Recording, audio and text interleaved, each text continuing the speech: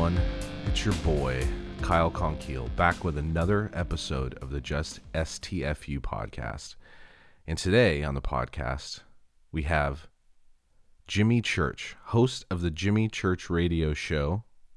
And you can follow him on Twitter at JChurchRadio. Jimmy, how are you, buddy? It's another day. It's cold in Burbank. Yeah, it is. I mean, cold. It's cold outside. It's cold. It was snowing in La Cañada yesterday. You know, this is the best part of the year for that kind of stuff, where you and I live. For everybody out there listening, Kyle and I live at the base of these gorgeous mountains. During the summer, they're lit up. They're gold. They're right there. They dominate anywhere you go where we live. They're right there. And but during people don't understand this. It's California, it's Southern California, it's Burbank. But during the winter, our mountains, which are just a mile away, right? They're right there. You can reach out and touch them, are covered in snow. And I think the forecast, did you hear? It's going to rain and snow for the next 3 days. I know. People think that Los Angeles doesn't have any sort of season or weather, but January, February is typically, because I remember it has snowed 3 times in my lifetime when I was living in Tujunga. I remember this was probably back in the early 2000s, maybe mid 2000s. And I mainly remember this because I was going to a job interview for Blockbuster Video, and it snowed in Tujunga, and all of the power in Sunland, Tujunga, and La Crescenta went out. And it was like the snow stuck for a few days. And I remember it was freezing cold. There was no power. There was no heat. There was no nothing. And I mean, granted, it doesn't happen every year or as often as, you know, some places in the Midwest or, you know, on the East Coast. But, you know, everyone thinking that it's just hot and sunny all the time. It's really not. And we get terrible wind up here. And that is my least. We just had the power out last week. Yeah. I remember back in, this is a great way to start the podcast. Let's talk about weather, right? Oh, I don't give a shit. We'll talk about anything we want. Oh, and you can swear on here too. Oh, great.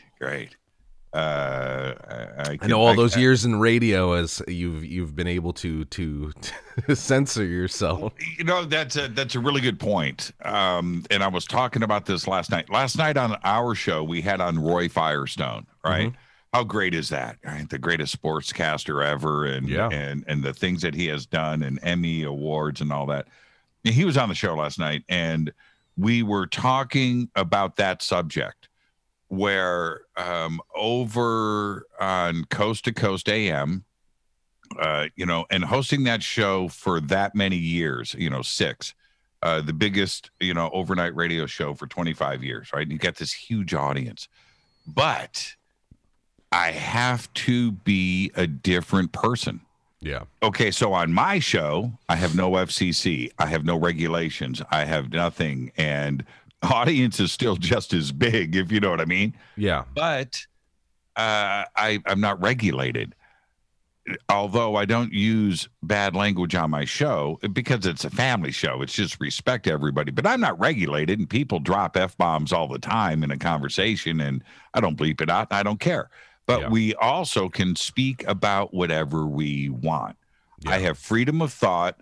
My brain just goes. It's connected to my jaw. I don't have to censor myself. Yeah. I go over to Coast, Premier Radio, iHeartRadio. I have to censor myself. Yeah. Now it's not only language, it's subject matter. Yeah. Right? The content of your content. Shows. Yeah. And you have to stay in bounds and play by the rules, or, you know, the FCC will come down, Premier will come down, the advertisers, all of this. So suddenly I'm censoring myself. Yeah. And that's like it's like a noise gate that you can't control, right? Yeah. You know, you're always conscious of you know, that filter, that thing, that auto wah, right? That is out of your control. And when you're on that self-censor mode, you're suddenly thinking about that instead of necessarily freedom of thought. Yeah. And that really bummed me out. It bummed me out a lot. And I would leave the Coast studios there. And don't get me wrong, speaking having that gig is an honor. It's a privilege. It's a huge, huge gig that anybody in the world would cut their arm off for.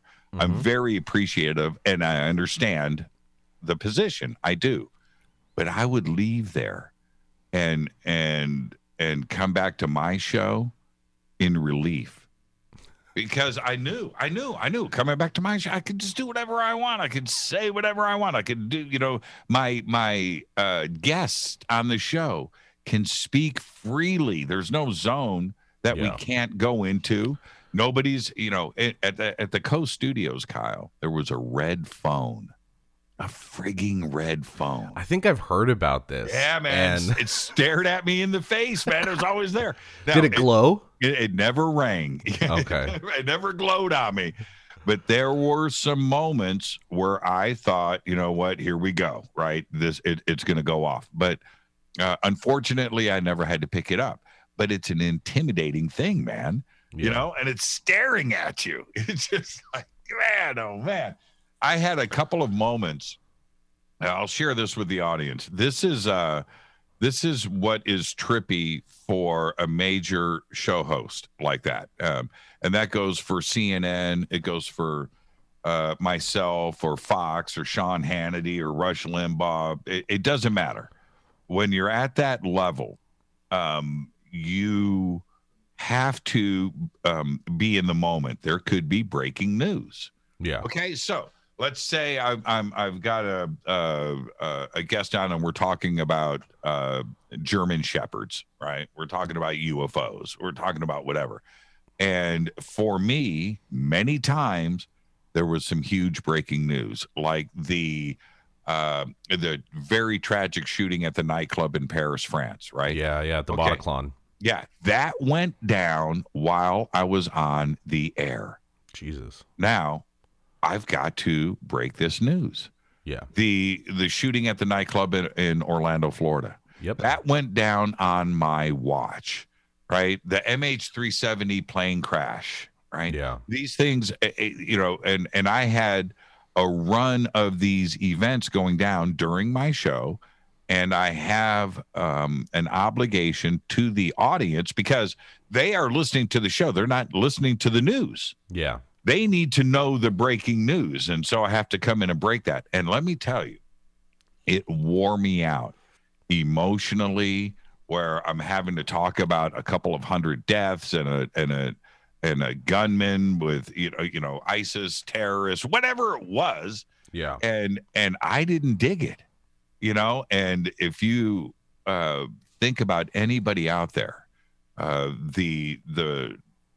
all of these show hosts and the talking heads on CNN or Fox or MSNBC or ABC, CBS, whatever, all the radio stations, rock and roll radio it doesn't matter. They have an obligation to the public.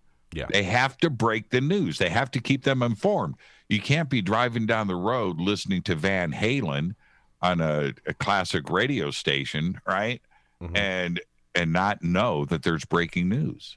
You can't do that. You have to come in, and I emotionally just got worn down with that. It was just like, man, I can't report this bad news anymore. And then we had that all of 2020. Well, we've had it for the last 4 years. Yeah. But all of 2020, it was nothing but bad news headlines. I have an obligation to report that stuff, and I do on the air because our show is live each night. But I have to do that. And it was wearing me out. Not only, this is the thing, not only the obvious stuff, it's COVID, it's the elections, it's Black Lives Matter and protests in the streets and cities burning. You and I live here in Los Angeles. We had riots and protests with hundreds of thousands of people going on every day in our backyard. Yeah. And it was, but there's the other part. It's the concerts. Yeah. It's the entertainment. Right? Your industry is part of what I do. The audience can't see it, but you can. I have a pretty gnarly guitar collection here in the studio. You showed me before the show. Yeah. And music is my life, right? People don't necessarily see this, but these guitars are here and all the other memorabilia that is in the studio because I love music. I'm a guitar player. I come from that background. And when that part of 2020 started to sink in, and I'm talking to you about this and other guests, it crushed me. Thinking of all of the fans out there that can't see their bands, that's a drag. You know what else is a drag? You can't go out and play in front of an audience. Yeah. Your tour's gotten canceled. Your thing, and that is another part of 2020 that is a hugely affected thing on the populace of the world. It's huge. It's a big deal. People need not only entertainment, they need their music, man. Yeah. They need their music. And we took that from them. And I don't know what it's going to be like moving forward. I really don't. Yeah. We've changed. Well, I know with, they're speeding up the vaccines. I know there's other companies coming out, Johnson & Johnson, big pharmaceutical companies are going to be releasing their versions of the Pfizer and the Moderna vaccines, which I know a lot of people are a bit hesitant to take. And, being someone who's in more of the high risk category, I'm going to be talking to my primary care physician about, what steps I could take to sign up for the vaccine. And just having like a lot of friends that I've known for a long time who are frontline workers, who are nurses, who are, doctors, who are EMTs, police officers who are out there and, exposing themselves every day. Just from their stories, I was like, I've kind of hunkered down, mainly just not even for my health. It's just, I have roommates. I have a mother who is also high risk. And, and that's been my choice. And people could be like, oh, you can't live your life like that. I'm like, well, I've made my living space being able to, record music remotely, do podcasts remotely. I literally have everything here at my fingertips. Like I could write an entire record in this seat, and I can talk to, hundreds of people via the internet and, And, you know what I wanted to, let me ask you this. I'm going to jump in and interrupt because I'm the guest. I'm the guest today, and I can friggin' do that. But and I just said friggin'. See, that's censoring. Yep. I can fucking do that. Okay, is this, man? My audience just heard me say an F-bomb. I don't think I've ever done that on the air, man. That was freedom.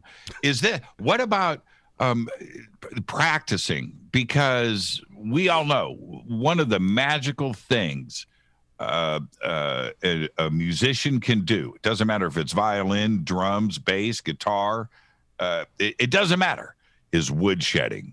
Yeah. Locking the door and throwing down for 24 hours, right? And then you come out of that better, right? Yeah. And so you treasure those lockdown moments. Well, you're locked down now. Yeah. Are you practicing more? Well, I practice here at the house. And no, the question is, are you practicing more? Yeah. Okay. That's a benefit, right? Is that, is that? Well, I mean, I've been doing a bunch of bass lessons. I've been doing, we have our band Patreon, which I stream on every Monday. And, if I can't think of anything cool to talk about, I'll grab a bass guitar and I'll just be like, cool, I haven't played these songs in a long time. Watch me suck at them. But right on. Okay. One of the things, I'm a guitar player, but I was very influenced by a few bass players. I know it's a strange thing to say, but I went through a Stanley Clarke period. Oh, I love Stanley Clarke. Right? I went through a Stanley where I'm a guitar player, but I'm also a songwriter, and I study melody, and I try to figure out how people can write magic, right? Yeah. Because writing is hard, and when a song is written correctly, you notice it, right? And you study Stanley had that just down, Yeah. album after album, and I would go and I would take it a step further. And where's the groove coming from? Where is he hitting on the kick drum? Is he behind it? Is he in front of it? Is he on top of it? Yeah. How those patterns and pushing and pulling would change inside of a song. It's not necessarily the same throughout the song. And Stanley taught me that. And there was a lot of bass players that I looked at that were really, really good at pushing and pulling. John Paul Jones, classic example. I mean, when I would get into these different bass players, now as a guitar player, I had it down. Wasn't really worried about that, and I could go and listen to guitar players and things, but I had my own thing going on, so I wasn't as focused on that.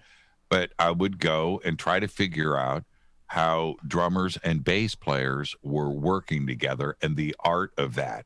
And what I found very early on was that they are not on top, right? They're not on top of each other. Yeah. They are working against each other and pushing and pulling these grooves. And a fan of the music doesn't hear that. Yeah. They feel it. Right? They feel it. It's a different thing. And that's what I would do. Did you go through that same kind of period where you thought that the bass was always on time, and then and then you figure out that, wait a minute, there's something else going on here. There's another art that's going on. Did you go through that same phase? Well, like when I first really started gigging a lot in LA, I was typically like the bands I was typically in were more heavy metal, like super syncopated guitars and kick drum. And then when I joined up within this moment in 2009, their drummer, Jeff Fab, who's an amazing drummer, he plays for Black Label Society now. Right. He taught me a lot just because he had the click in his ears, and none of us, besides the singer Maria, had in-ears. So I was really paying attention to where his flow was. And because I didn't have a click track in my ears, I kind of just would go with his vibe. And he taught me a lot about, like, without even speaking, taught me a lot about timing and, like, I'm going to, this is where I'm going to be a little bit of ahead. And right. then this part is where I'm going to be, a little bit lean back. Right. And, playing with him for, about a year, I really think improved not only my timing, but my skills as a bass player. And because I was used to such technical music, I never really had breathing room to, write bass lines per se. It was, it was kind of just like, in the music styles of like Fear Factory, Meshuggah, really syncopated. Like I had to have a tight right hand. And I was basically just playing guitar riffs, but in a lower octave. So after I played with him and, learning a lot of the In This Moment material, I think I knew like 3 albums, and kind of listening to what the producers had written for the bass lines, or, Chris, the guitar player, wrote a lot of bass lines. Our old bass player, Jesse Landry, wrote a lot of bass lines. So kind of just learning other people's bass lines in an area where there can be bass really, really helped me a lot too. And then I've kind of just taken that into any of the other projects that I've been associated with. And I always try to make it so it, if the song can call for it, I will write accordingly. But, hard rock and heavy metal, it can be a little difficult to write to. So I'm always looking for those spots to kind of like, here's my contribution to the song, I'm going to share a rock star story with you. Okay. You ready? Yeah. It's about timing. And this is a true story, really went down, and I hope your audience appreciates it. You're going to love it. I'm recording. This is about Jimmy Bain. Mm-hmm. Okay. Now, Jimmy Bain, arguably, probably one of the best rock and roll bass players in the history of anything. and his time with Rainbow and Dio created some of the greatest rock records ever, right? Okay, so we can pretty much stop right there when it comes to Jimmy Bain. He's just great, and he's really good at the gallop. Right, that he had that patented, right? Okay, so anyway, I'm producing a demo, 3 songs of a heavy metal band here in Los Angeles, and I go and I cut the rough tracks without vocals. I cut bass, guitar, and drums, and I'm back at my studio doing a rough mix, and I'm listening to it, and I'm just not. Something wasn't right with it. Now everything was played correctly. There were no mistakes and things, but I kept listening. So anyway, Jimmy Bain comes over and we're hanging out, and he might have been living with me at the time, but anyway, so he's in the studio with me listening to these tracks, and he goes, wait a minute, stop, mute the guitars. Okay, so now we got bass and drums up. He's listening. He goes, man, the bass player's just playing on the kick. He's playing in time. And I'm like, what? Right? And he goes, all right, let me just recut a new bass track on this, and then you can listen to the difference. I said, okay, all right. So he's like, he knows the song already, right? He's listened to it like 3 times. So anyway, we go and we cut a fresh bass track, and as we're recording, I'm hearing it come to life. Same notes, dude. Same notes, right? Same notes. And it's like a different song. And I'm like, oh, whoa. So then he cuts. We go back. We spend a few hours. He cuts new bass to the other tracks. Now, it's like the next day, and I've got rough mixes up, and I'm not even playing the original bass player's tracks. I'm only mixing with Jimmy's new bass tracks. They were perfect, and everything just right. It was just bizarre to me. Yeah, how that happened. So the next day, the band comes in, and we're sitting around. We're getting ready to cut lead vocals and lead guitar tracks. And so I'm playing him, and I'm like, man, I'm going to do it. Screw it. I didn't play him the original bass tracks. I've got the bass player with me, right? I've got the drummer with me, got the guitar player with me, got the singer. We're all sitting in the studio, and I hit play. And they're like, and they're all into it. The heads are bopping. Nobody says anything. And I look over at the bass player. I'm waiting for him to say something about the tone. Didn't say anything. Listening to little things, he never said anything. He thought he was kicking ass. and I let it fly. I never said anything ever. Now, it was a lesson learned by me. One, did I feel guilty about it? No. Right? The band was happy. Yeah. I think that the bass player, did he change? I don't know. But them listening and to the mixed demos and how they were done in the future, that was great. And they really enjoyed it. And it made the band better. At least the demos. Now, did they go out and play differently? That part I don't know. Did I feel guilty? No. The story is funny as hell. And that's great. It was just one of those things. And the guilt that I had about it wasn't that Jimmy played the tracks. The guilt is they're happy. You don't want to bum them out, right? Yeah. Would they be happy? Oh, Jimmy Bain played bass on this. Well, you know what? The bass player's going to be pretty pissed off, right? He's going to be. As a bass player who's recorded a few records, I remember this was before, nowadays MIDI bass is pretty convincing, and you can't, if it's mixed correctly, you can't tell that it's fake.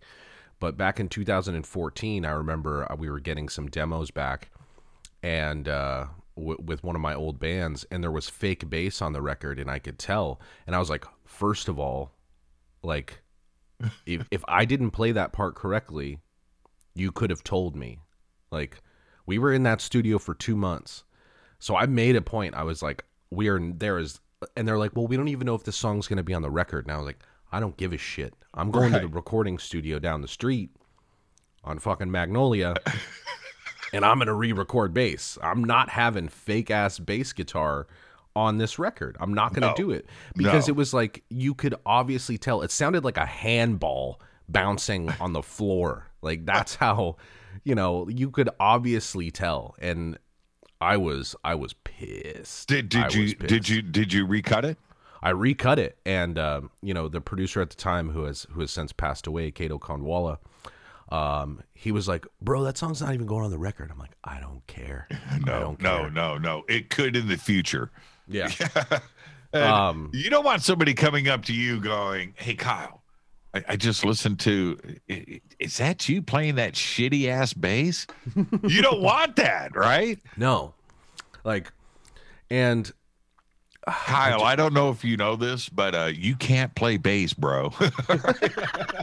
I mean, I've been trying to tell people that for years, but they still hire me. You know what I'm saying? But it was funny when we were talking about you being censored. Well, in a way, you having to kind of watch what you have to say when you're playing with the big dogs. A band is very similar, because if you can't get to number one on all of the platforms, then you can never have a number one hit. So we kind of had, I might get in trouble for talking about this, but we're not going to go into detail. But we had one of the streaming services, one that, is a part of your realm as well. I'm not going to say their names. Right. But because of, some certain things that may or may not have been said, they pulled our records from their platform. And one of our newest songs wasn't able to, this was supposed to be our 6th or 7th consecutive number one. And we couldn't get to that because this specific service wasn't happy with us. So there is a lot, in common that we have there when you kind of have to, and this is a controversial topic or whatever when it comes to the First Amendment, but people don't realize the First Amendment doesn't really apply to private owned companies. No, it doesn't really. No, it doesn't apply. There is no, and I understand what you're saying, right? It doesn't really apply. No, it doesn't apply. Yeah. And it is a very scary thing that we find ourselves in. Because we've got a paradox. We have a country that is based on private companies.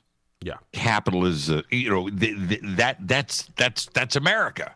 Yeah. That's what makes us, right? Yeah. Okay. So having a private company, your own company, is something that you control.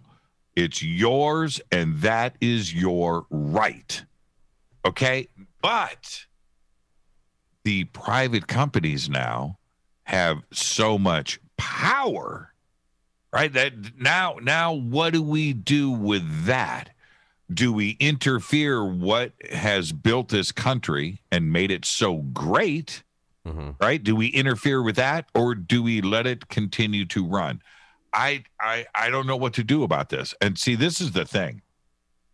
I don't want to talk politics, right? Yeah. So we're not going to do that. But it goes across the board. Let's say that, and I've been messed with. I've been messed with by YouTube. I've been demonetized. I've had my community guideline strikes, and it's same thing on Facebook. I haven't been messed with by Twitter yet, but I've had to deal with all of that stuff. Now, do I step back as a CEO of a network, because I am, and do I step back and go, look, I don't want people to interfere with what I do here. I don't want that. So therefore, do I extend the same courtesy to Zuckerberg, right? To Jack Dorsey over at Twitter, to Google, to YouTube, to Apple, right? Do I extend them the very same courtesy that I expect? And it can't be made more clear than this.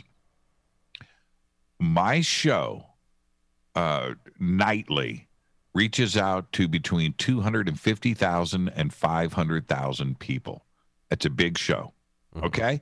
I am on all of the platforms across the board. I'm also on iHeart, and across the board. Last year, our talk show was ranked number 15. You probably saw the rankings when they came out. And I'm number 15. I'm right there with Sean Hannity and Rush Limbaugh. And there it is, Fade to Black with Jimmy Church. And, it's, there's a lot of pride there. But it's private. I own that. Yeah. What I don't want is if we interfere with Twitter, they're not allowed to deplatform or YouTube is not allowed to censor videos anymore. And Facebook's not allowed to regulate their content, and anybody can post on Facebook, anybody can post on Twitter, anybody can post any video they want on YouTube, then that means, what if somebody wanted to come to me and say, hey, I want to be a guest on Fade to Black, and I'm not allowed to say no. And if I say no, I get sued because they don't have the freedom of speech. Yeah. Right? Wait a minute here. We need to be very, very careful about what we are asking for. Yeah. So is Jack Dorsey wielding too much power? That's a private company. Yeah. And although it has stocks, it doesn't make it not a private company. No, none of that matters. Yeah. And the reason is we have to have a clear line in the sand. Yeah. The First Amendment clearly states right there, it's about the government. The government will not censor your speech. That's it.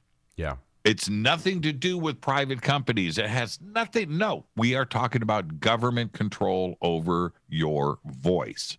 Yeah. And it is it's only like 4 sentences, the First Amendment. It's very short. It's very short. Very simple, right? When you have something very short and very simple, it's like yes or no, black and white, pragmatic. There's no mistaking what the First Amendment says.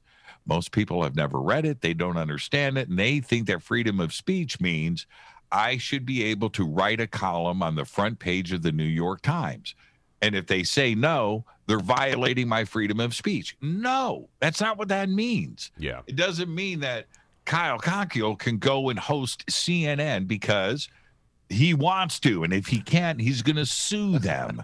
Yeah. It doesn't work that way. Yeah. Okay. It's not about, they're using public utility internet lines. CNN is using this and Fox is using this and YouTube is using this. And therefore they are. No, they are not. And you do not want to go and start your own website. Okay, I'll give you a classic example. You start the Kyle Konkiel Bass Guitar Forum, and it's a website, believe it or not, dedicated to the bass guitar. And then it takes off. Right. And you've got Billy Sheehan and you've got Kyle Konkiel. You've got, you've got all the dudes. Right. And all of the bass players unite and all of, you've got Ampeg and SWR and Ashdown advertising on your forum. And you've got this thing and it's monetized and it's working great. And all of the bass players in the world, are there and hanging out. And then you got some guy that registers and he's a guitar player and he hates bass players and he starts posting, I think all bass players should be hung. I think all bass players, we need nothing but MIDI bass. I hate bass players, man. And bass amps suck. And posting all over your thing and threatening and doing and saying things and stuff. And you can't kick them off your site. Yeah. Because there is new regulation that says he has the right to go on your site that you own, that you invested in and made a success.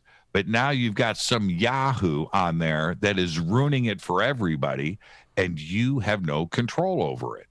Do you want that in your life? Well, nope. That's right. So if we go and we start to mess with all of these other, you may not like it, But if we go and start messing with all, that means we open the door to everybody. Yeah. We need to be very, very careful with this. Do you remember? And it was all in the 70s and 80s. It's still out there somewhat, but we laugh about it now. But the famous sign, right? No shoes, no shirt, no service. Oh yeah. Right. Same thing. I own this store. I don't have to sell to you. I don't like you. Turn around and walk out. Yeah. I'm going to sue We reserve you. the right to refuse service to anyone. And that is YouTube. That is Twitter. That is the Kyle Conkiel 4-string forum. Right? And we have to understand that. And restaurants we really need to be very careful about this. I hate the cancel culture. I hate the PC society that we are in today. I don't like it. But it's also another part of freedom of speech. Everybody's different in this country. You can have any opinion you want. Yeah. But we have a clear line in the sand there, and we need to be very, very careful about it.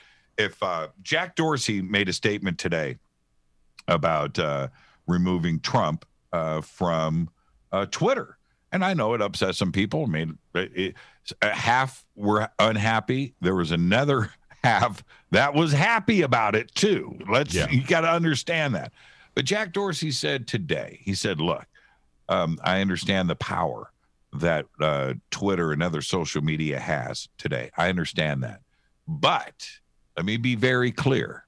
You don't like Twitter? Go somewhere else. Yeah. And that's the other right that you have. Yeah. Right? That's the other right. Well, I think what a lot of people get confused is when they think of the First Amendment, they think of like, oh, I can just say whatever I want. But also, you have to be able to take responsibility for the words that come out of your mouth that are typed out on the phone. Like, if you say something that, is inappropriate or racist or hateful or, inciting violence, like, you have to take responsibility for those words too. You can't just say whatever you want willy-nilly, You can't do it. And here is the post that I did on social media about this. I did this on January 12th when all of these arguments were happening. And again, I understand the responsibility that I have. I have a very large social media footprint. Okay, I do. I understand that. And when these arguments come up and they are in my social media feeds, I need to respond to it. So I did this on January 12th. I said, now, for those of you who like to shout about the First Amendment and who have probably never read the words, here it is. Quote, Congress shall make no law respecting an establishment of religion or prohibiting the free exercise thereof, or abridging the freedom of speech or of the press, or the right of the people to peaceably to assemble and to petition the government for a redress of grievances, end quote. That's the First Amendment. Yeah. That's the entirety of our Constitution's First Amendment, the central tenet of our American way of life that gets dragged out every time someone's banned from Twitter or when a website gets taken down by a service provider. This is one of the biggest misconceptions people have about the First Amendment. The bottom line, it protects you from the government punishing or censoring or oppressing your speech. It doesn't apply to private organizations like Twitter or Facebook. That's it. Nothing more. Case closed. That's it. Yeah. And what is so brilliant about the First Amendment is it's 200 years old. It was written before electricity. Yeah. They didn't know, obviously, about the internet. They didn't know about social media. Nobody knew about social media 25 years ago. Yeah. Okay, this is all new. That's how these words are so not only so excellent, but so perfect, because they apply now. They will apply 100 years from now. It can apply 1,000 years from now. Yeah. We can't really interrupt or interfere with what that is. Now, what do? Do we regulate? Do we come in and figure out a way to pull away some of the control that is in social media? Yeah, absolutely. Yeah. Do you remember? Okay, your audience is probably going to be blown away by what I'm about to say. Not some of them, not the not the Billy Sheehan's of the world. He's an old dude. But if you were born after 1981, okay, so what is that? Is that 40 years ago? Yeah, 40 years. Okay, so if you're under the age of 40, I'm going to blow your mind. Before 1981, you could not buy a telephone in the United States. What? See? You leased your phones from the phone company. And you had two models. Two. You had the one with the rotary. Rotary that went to buttons eventually in the late 70s. You had that, and you had what they called the Princess phone, and that hung on the wall. Like the old Roseanne phone. Yes. Right. Two phones, and you couldn't buy them. You leased them from the phone company. As a matter of fact, there wasn't any other phone companies. There wasn't a Sprint. There wasn't a Verizon. Those companies didn't exist. There was one. A Pac Bell or something. No, Bell. Hold on. This is where I'm going with this. Bell Telephone. Bell Telephone owned the phone system in the United States. They owned the wires, the cables, the operators, the switching systems, and the phones in your home. That's it. They owned the phone system. It was a monopoly. Now, we allowed that to happen to get it built. Yeah. Right? Okay, it's a private company. They go, they install the phone lines. They do this, they do that. They design the phones. I worked for them at this time. Okay. I worked for Bell Laboratories. I was an artist. So when all of this was going down, suddenly Congress and Washington said, Bell Telephone's too big. They're a monopoly, and they not only regulate themselves, they establish the prices, they have control. If somebody wants to flip the switch, we have no communication, right? Yeah. Too much power. So Congress steps in and decides that they are going to break up. At the time, was probably the largest company in the world, like Facebook is today, like Apple is today, like Amazon is today, like Google is today. They went in and split up the phone company. They split it up into, I believe, 7 different companies. Out of that, we had Pac Bell. We got Southern Bell. These different Midwestern Bell, right? So now we have 7 smaller companies, and they opened it up for private companies to manufacture phones and sell them, and they would be compatible with AT&T for the first time. So that brought in not only companies from Japan, but we had now phone stores. We never had that before. You could lease 2 phones. That's it, right? And they would show up at your house, the phone dude. He'd bring in your phones, unbox them, and you would lease them. You didn't own them. You would pay for them each month, rent them on your phone bill. Now they had AT&T phone stores where you could go, and I work for them. So now we're designing all these other phones, but also Panasonic comes in, Sony comes in, and these different manufacturers. Korea's coming in with all of their phones. And now we had different phones that we could purchase in the phone store. So you would go, they were all over the place now, and it was overnight. That opened the door for everything else that happened in the future. Did we lose our phone systems? No. Our phone systems got cheaper. There's now competition. Yeah. Sprint comes in and installs their own phone line. Sprint wasn't a cell phone company. Back then, it was now an alternative to Bell Telephone. They built their own phone lines across the country, and you could have now Sprint phone service in your house instead of AT&T. Yeah. And there were a lot of so now that long story moves to where we are today with Facebook and Google and Twitter and YouTube. Is Facebook too big? Is it a monopoly? There's competitors for it, but are they too big? Should they be split up? Should we split up Facebook so there's 5 different Facebooks in the United States? There's another Facebook for Europe. There's another Facebook for Japan and so forth, where everything is completely divided up. Do we do the same thing with YouTube? Do we do the same thing with Google? Do we break them up? I don't know. But that is it's called the Sherman Act, the Antitrust Act, the monopolies. Is that a better solution than to the banning and First Amendment rights and things? For example, what if there's 5 Twitters across the United States, right? Okay.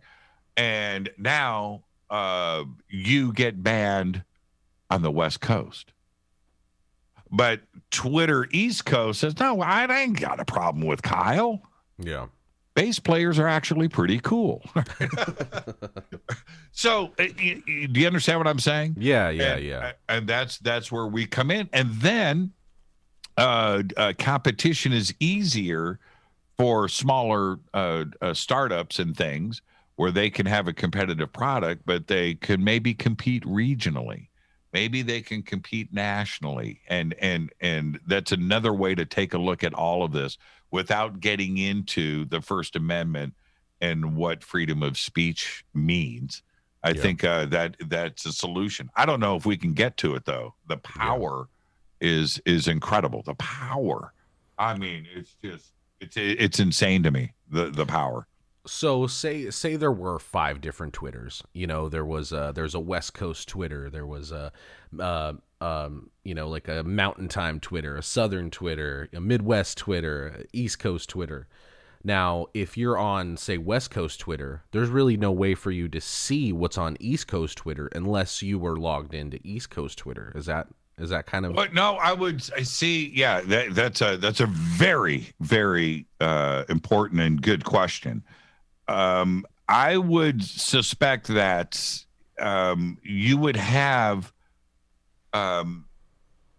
you would only be banned in a region, right? You would only be banned in a region. But if you're not banned, you tweet out, it goes out everywhere. Okay, that's not an issue. Yeah. For instance, even today, if Facebook France, right? Facebook Europe, Facebook Japan. If you've got friends in those countries and you put out, something to them, they can see it. Okay. Right? You're not limited to just the United States. All right. So you can get blocked by regions instead they do it all the time. Yes. And they do that all the time. Yeah. I mean, like the people on the West Coast can't see my offensive tweet, but maybe someone in the South or in the East still can. Well, and Google in Japan is completely choked down. Yeah. Choked down. There are certain the majority of Google doesn't even run that search engine doesn't run certain search words in China. They have their own search engine that they run there, and some countries in general. Look at North Korea. They've oh my God, yeah. And it's the same thing in Saudi Arabia and a bunch of those countries in the Middle East. They completely filter and choke down the internet as it comes in. There's certain websites that just aren't allowed. There are certain things that aren't allowed in those countries, and Putin does the same thing. He does. I'm not even sure if like Telegram runs in I'm being facetious here, but certain encrypted networks, no, they don't want no. No, no, no. They don't want encrypted communication going down in the Soviet Union. It's just not going to happen. They control everything. So yeah, I don't know. I'm nervous about it. I understand how people can be upset. When I got dinged by different social media platforms, yeah, I'm not happy about it. I'd be lying if I said, "Oh, this is good news," but I understand that I need to play by the rules. Yeah. And I signed up. They didn't sign me up. You agreed to their terms of service. I signed up, man. It's a voluntary thing. Yeah. I can quit without penalty. Yeah. And the other part about it is when you sign up, I'm not paying for it, right? Once you're not paying for it and you're voluntarily being put into a position, your legal remedy or arguments on anything, I don't even know if you have any. Yeah. I just think it's hilarious that people are comparing to, bans on Twitter, Facebook, so on and so forth. They're comparing it to like communist countries, where I'm just like, just watch a documentary about North Korea, watch a documentary about China and how they handle their internet. Like, North Korea, I think, is at the tippy top of that list, where it's like, there's no Facebook there. Like, you cannot access certain things. No, there is nothing. You can't access any Western website. No, there is no. When you go, okay, check this out. When you purchase a smartphone in North Korea, you purchase it from a government store. That cell phone is government manufactured. The only software that you can put on that, the only apps that can be put on that phone are government apps that are uploaded at that store. You don't leave there with your phone running, okay? Oh, your audience can't see me, but I'm holding up my very slick phone, right? You're not walking down the street in Pyongyang going, okay, man, let's get WhatsApp. Boom, I'm going to down. No, you have to take your phone to the store, the government store, and they will put a government app on your phone. That's it. There is no Facebook. There is no Google. There is no internet. There isn't. Yeah. You know how many people have access to the internet in North Korea? Two. I don't know. Kim Jong-un and his sister. Yeah. But I'm joking. It's probably around 11 people. But you want the freedom of speech here. You and I are on this beautiful technical marvel, and we are communicating with each other, and we're talking about whatever we want.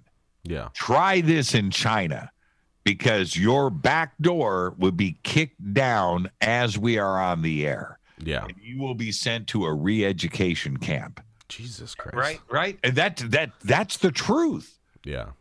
So the freedom of speech in this country, people want to talk about, no, you don't understand. You've never left this country if you have that point of view. Yeah. Go somewhere else. Yeah. You have been outside of this country. I've been outside of this country. I have lived outside of this country. I have been oppressed. Right? I've had foreign military handcuff me and rob me of my shoes. Right? Oh yeah. Jesus. And so yeah.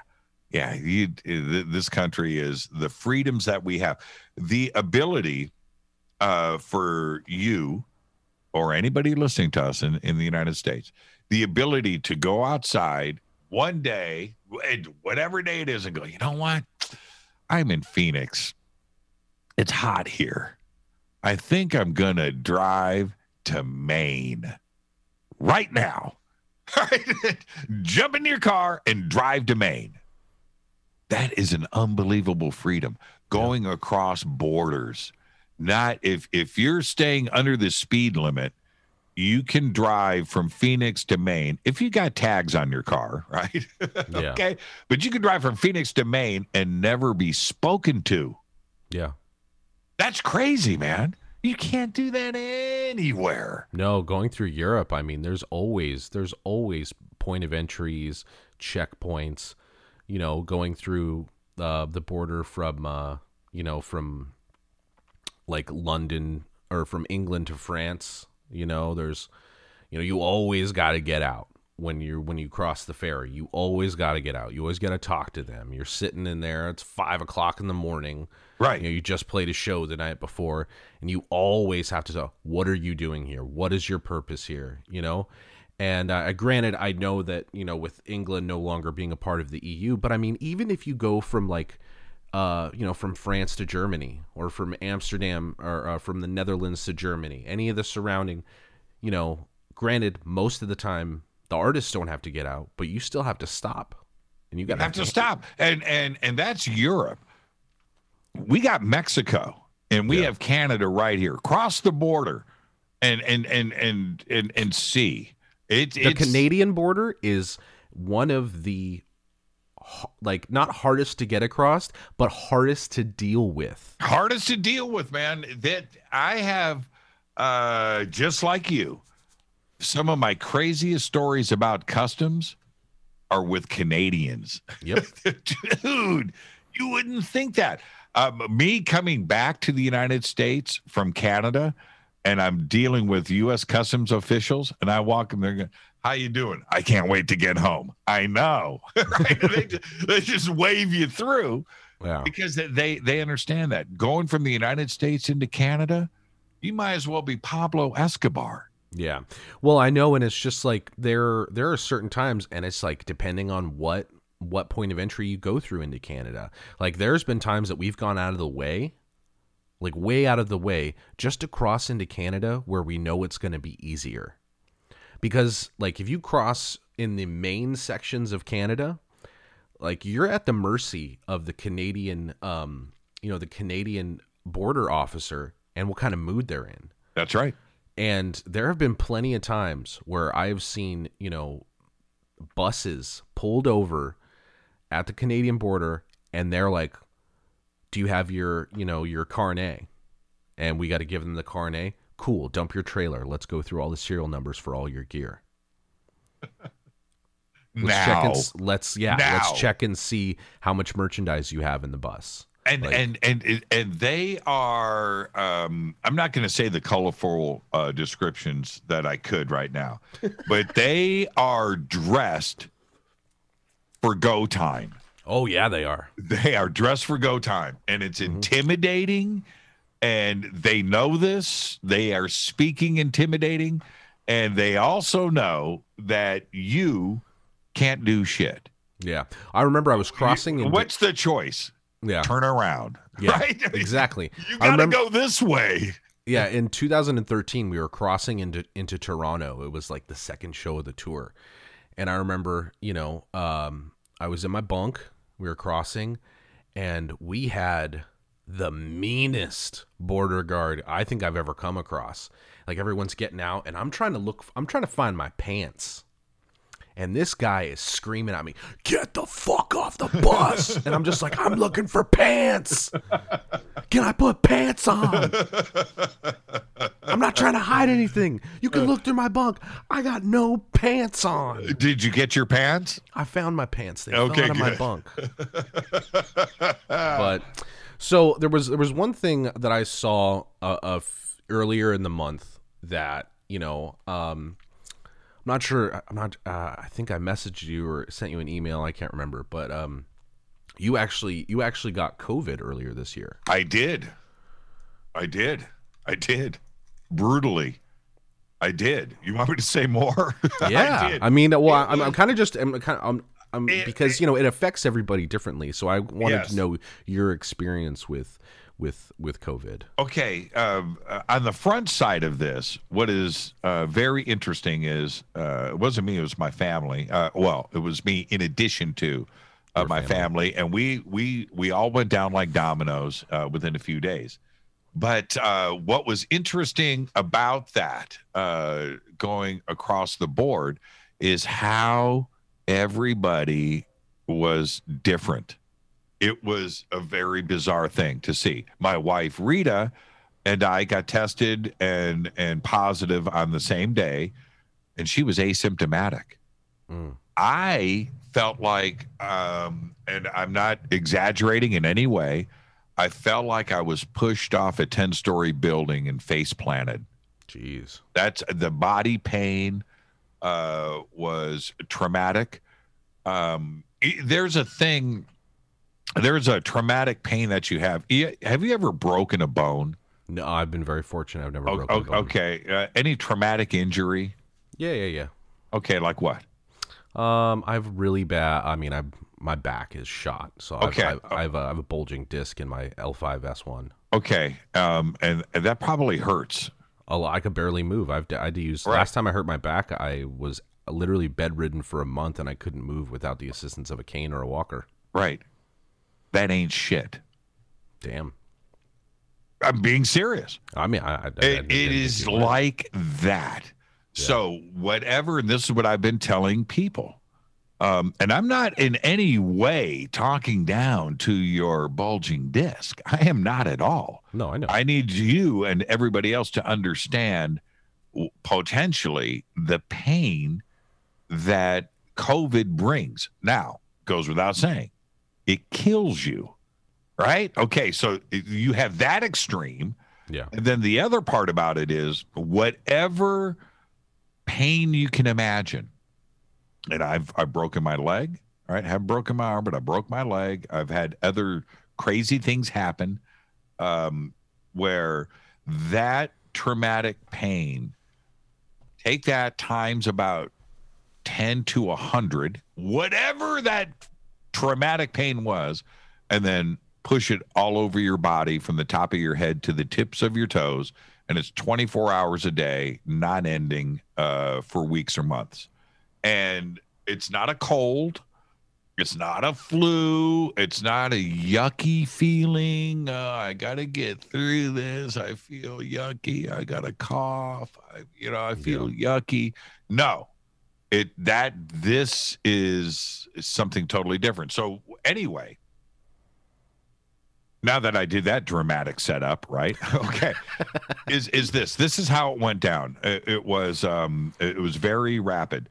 The Wednesday before Thanksgiving, I was out shopping for stuff because we're gonna cook. We're having Thanksgiving dinner like we do at most years over at my brother-in-law's house here in Burbank, and so we were going to cook mashed potatoes and a couple of sides and whatever. So I'm out shopping for Thanksgiving, and that's on Wednesday. I get home. This is the Wednesday before Thanksgiving. I get home, and Rita says, Thanksgiving's canceled. I said, what? She goes, yeah. Laura and Christine have COVID. Now, Laura is my sister-in-law. Christine is her daughter. They live together. Mm-hmm. Okay? All right. There's kids involved in things like that. But right now, it's Laura and Christine. I'm like, holy crap. Okay. Well, obviously, Thanksgiving dinner at their house is canceled. So now we're going to have Thanksgiving dinner at our house with the three of us, my daughter, Rita, me. That's going to be our Thanksgiving dinner. Okay. So we go through that. That's Thursday. Monday, my daughter, Deanna, comes home from work, and she's wearing her face mask. And I'm getting ready for the show. She's coming home, and I'm leaving. She's coming in, and she's got her face mask on. I said, what's up? She goes, what? Yeah. To your room, do not come out. And she does. She understands. So close her bedroom door. We're going to feed her. She's quarantined.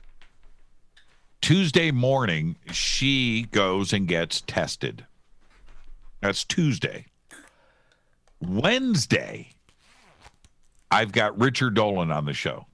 I remember that. Yeah, big show. And so my show starts live at 7:00. At 6:29, I'm very specific about this because I know exactly how it went down. 6:29, I'm normal. Everything's cool. 6:30. What? It was like a light switch.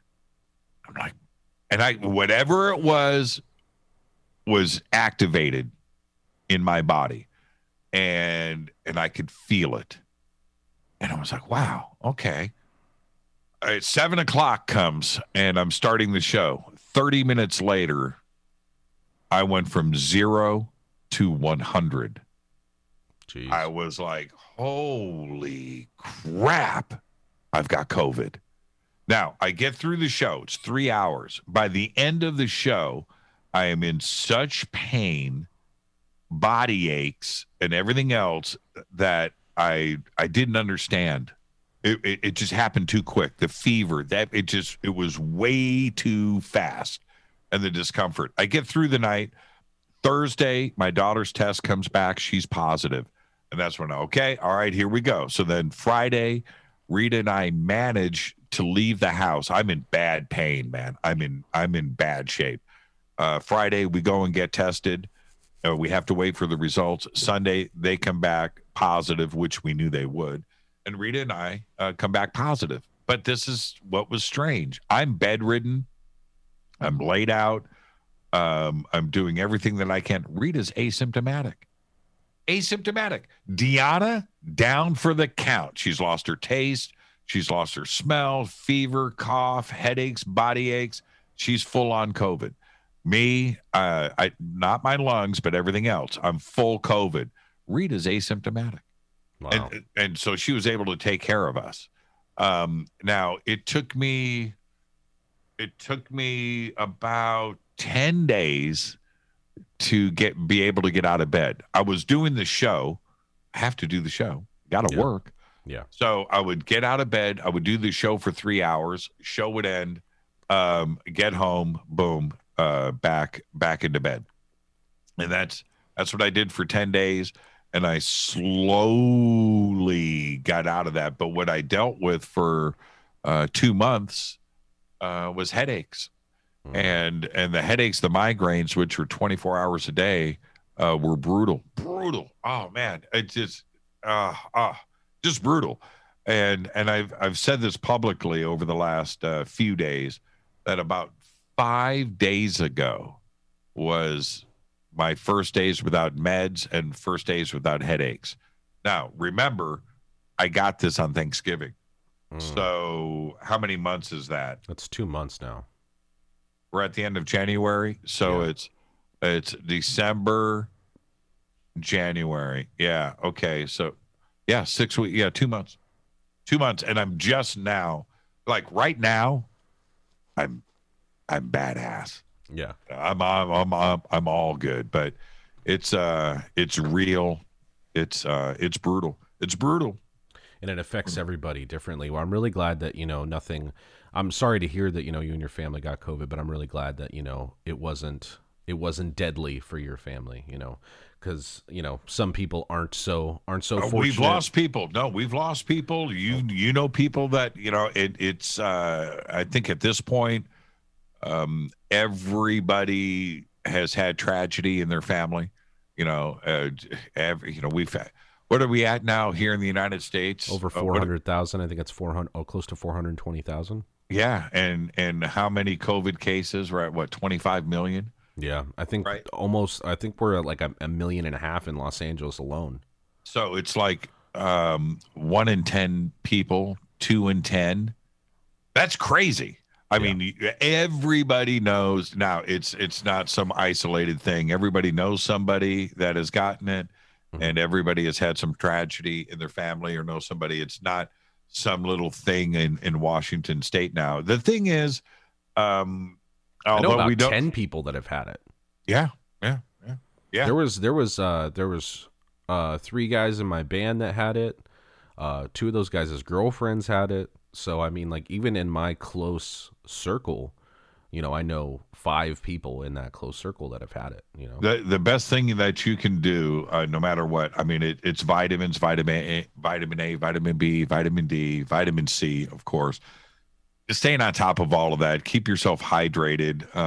The parts about washing your hands and wearing a mask. You know what? You should be doing that anyway. Right? Yeah. So there's that part of it. Isolation, the best that you can. if you don't need to go into a crowd of people or whatever, just avoid it until things start to chill out. What you don't want, you may not get COVID, but you may touch something and then give it to your mom. You may touch something and give it to a friend, a daughter or a son, and you don't want to see them suffer. You don't want to be that person that does that. So just behave a little bit. We're going to get on the other side of this.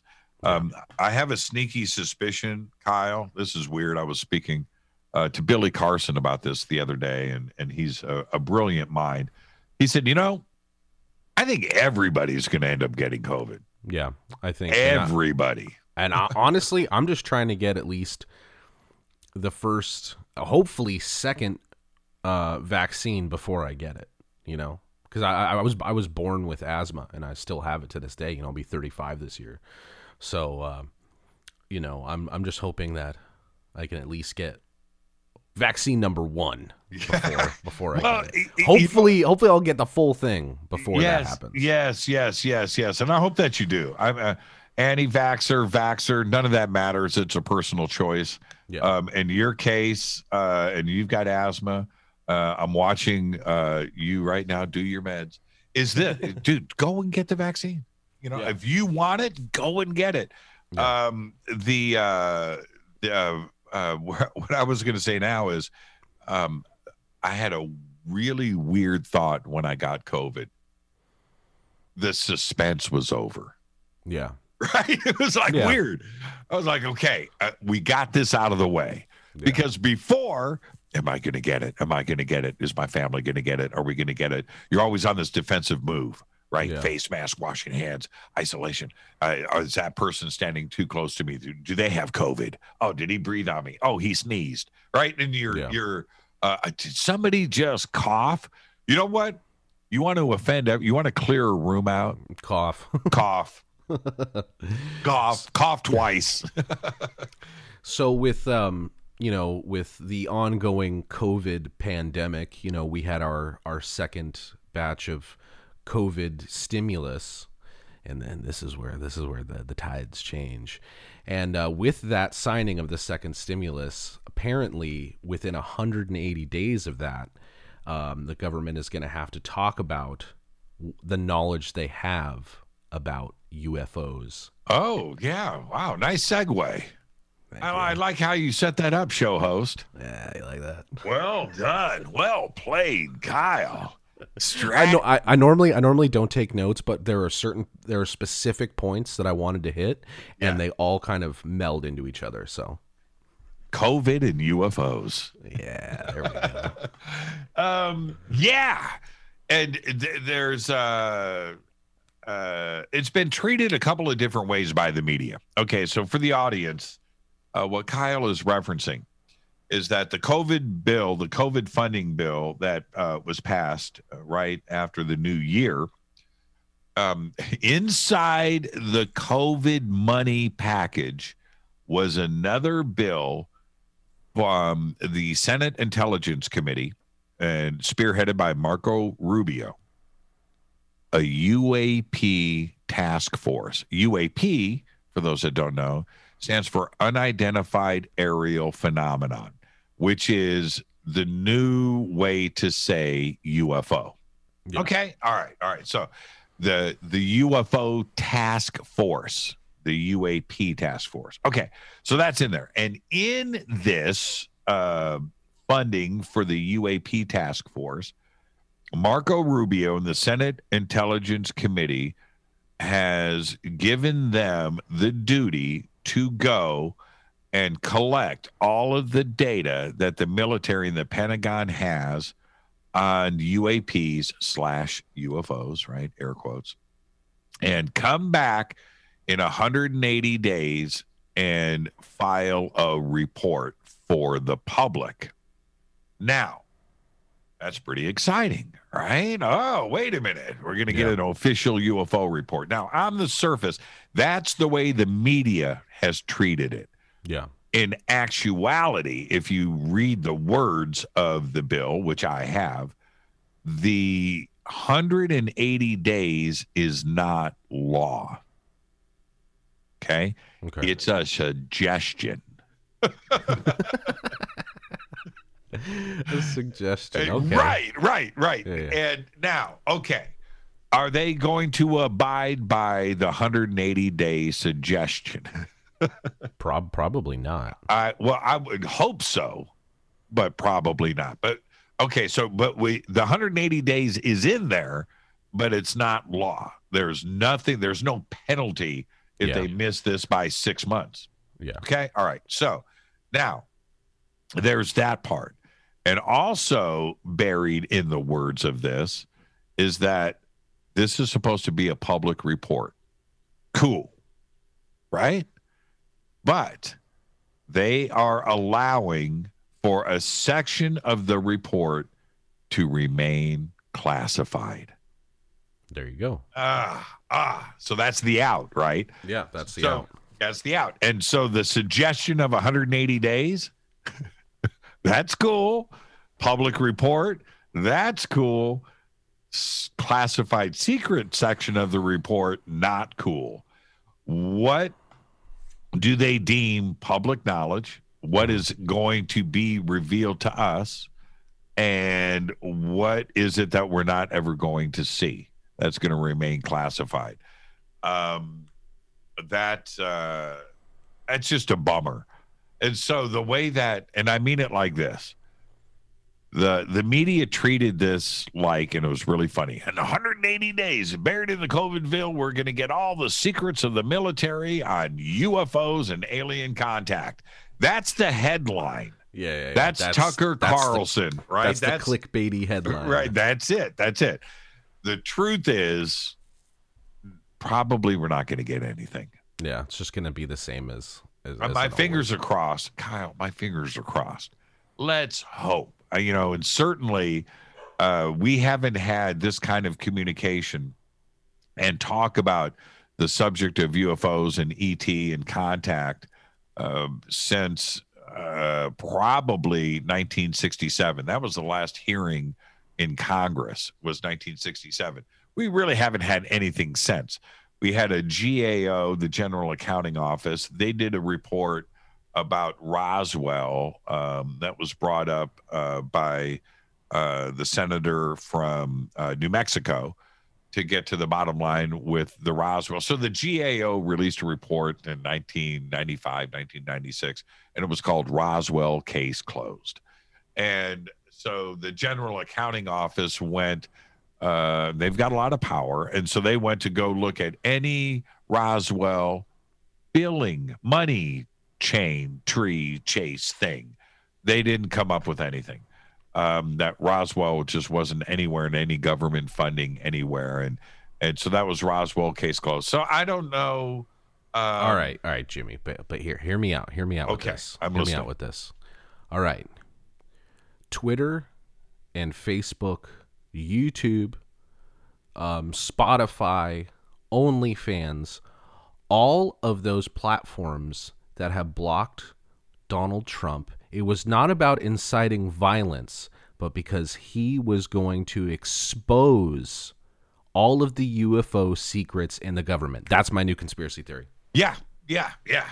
And I would.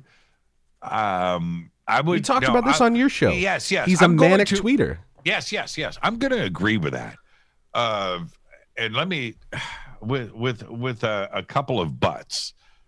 But I thought that if anybody that was president was going to expose the UFO question, it would be Donald Trump on Twitter. Only because, A, he's a tweetomaniac, right? Okay, and we understand that.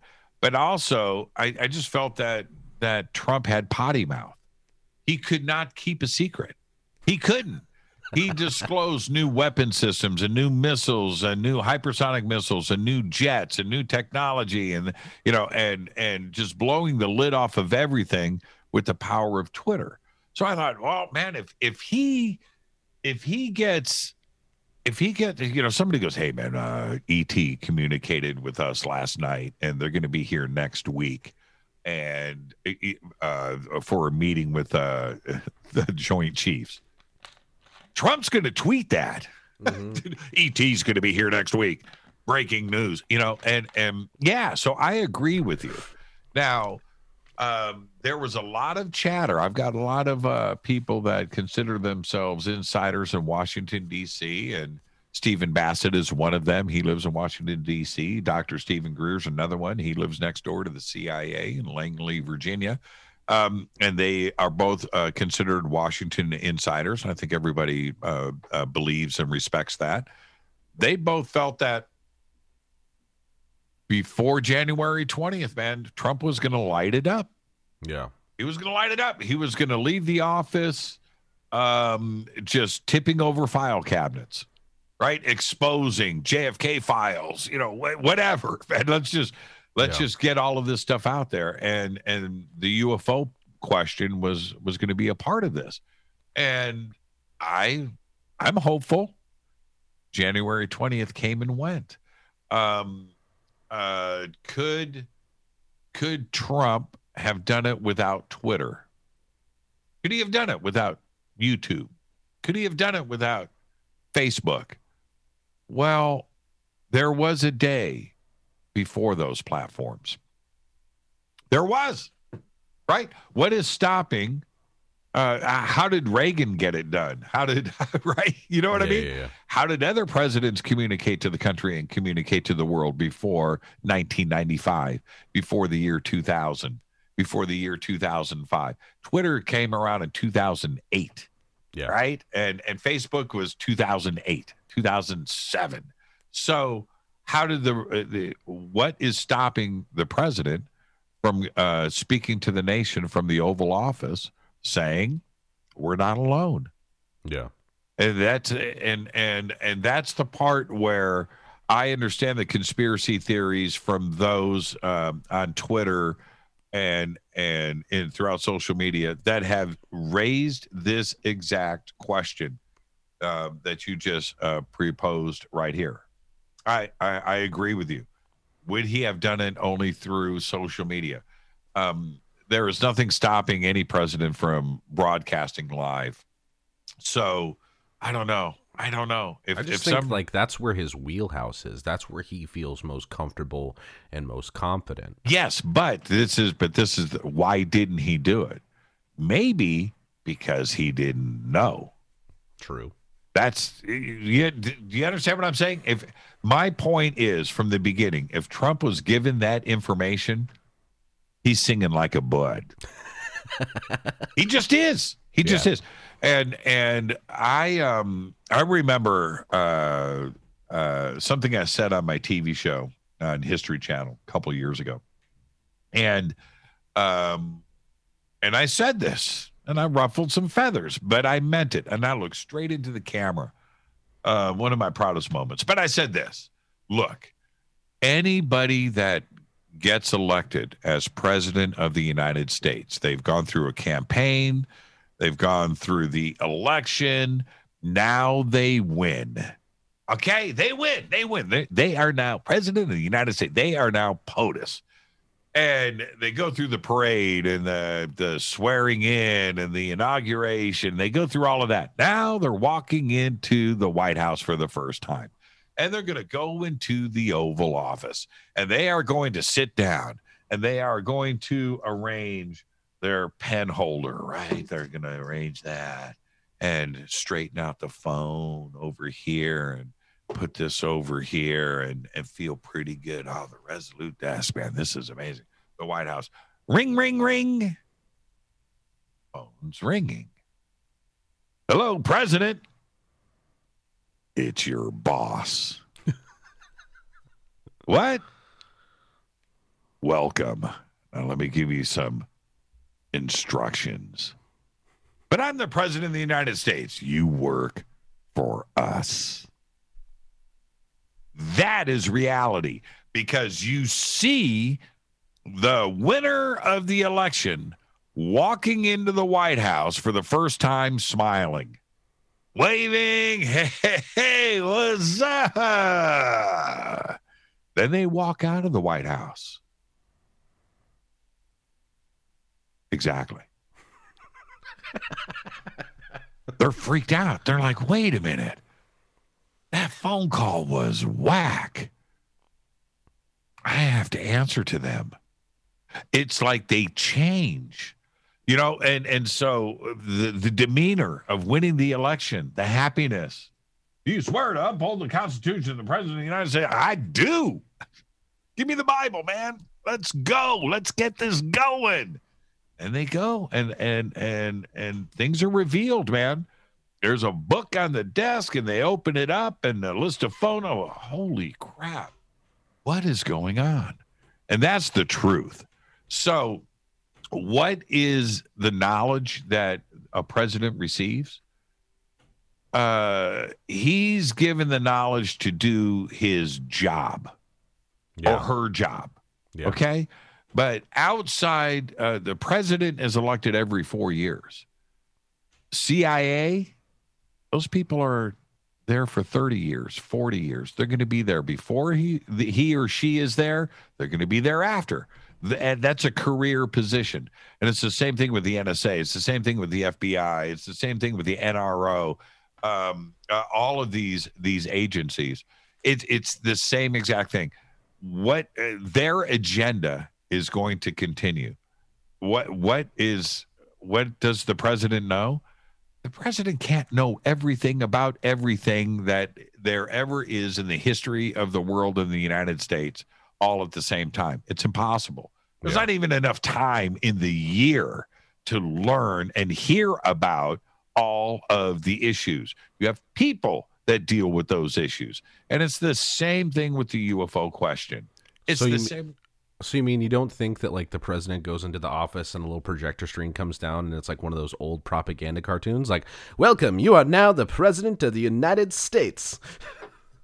And you are not the boss. Yes. Yeah. And it's like those old fancy, like all those old fashioned like propaganda cartoons. Yeah. You are now the president of the United States. Some crazy thing. But the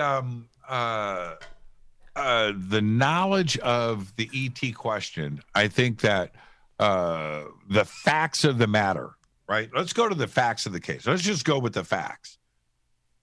President Ford, if I ever get to Washington, I'm exposing the UFO question. Yeah.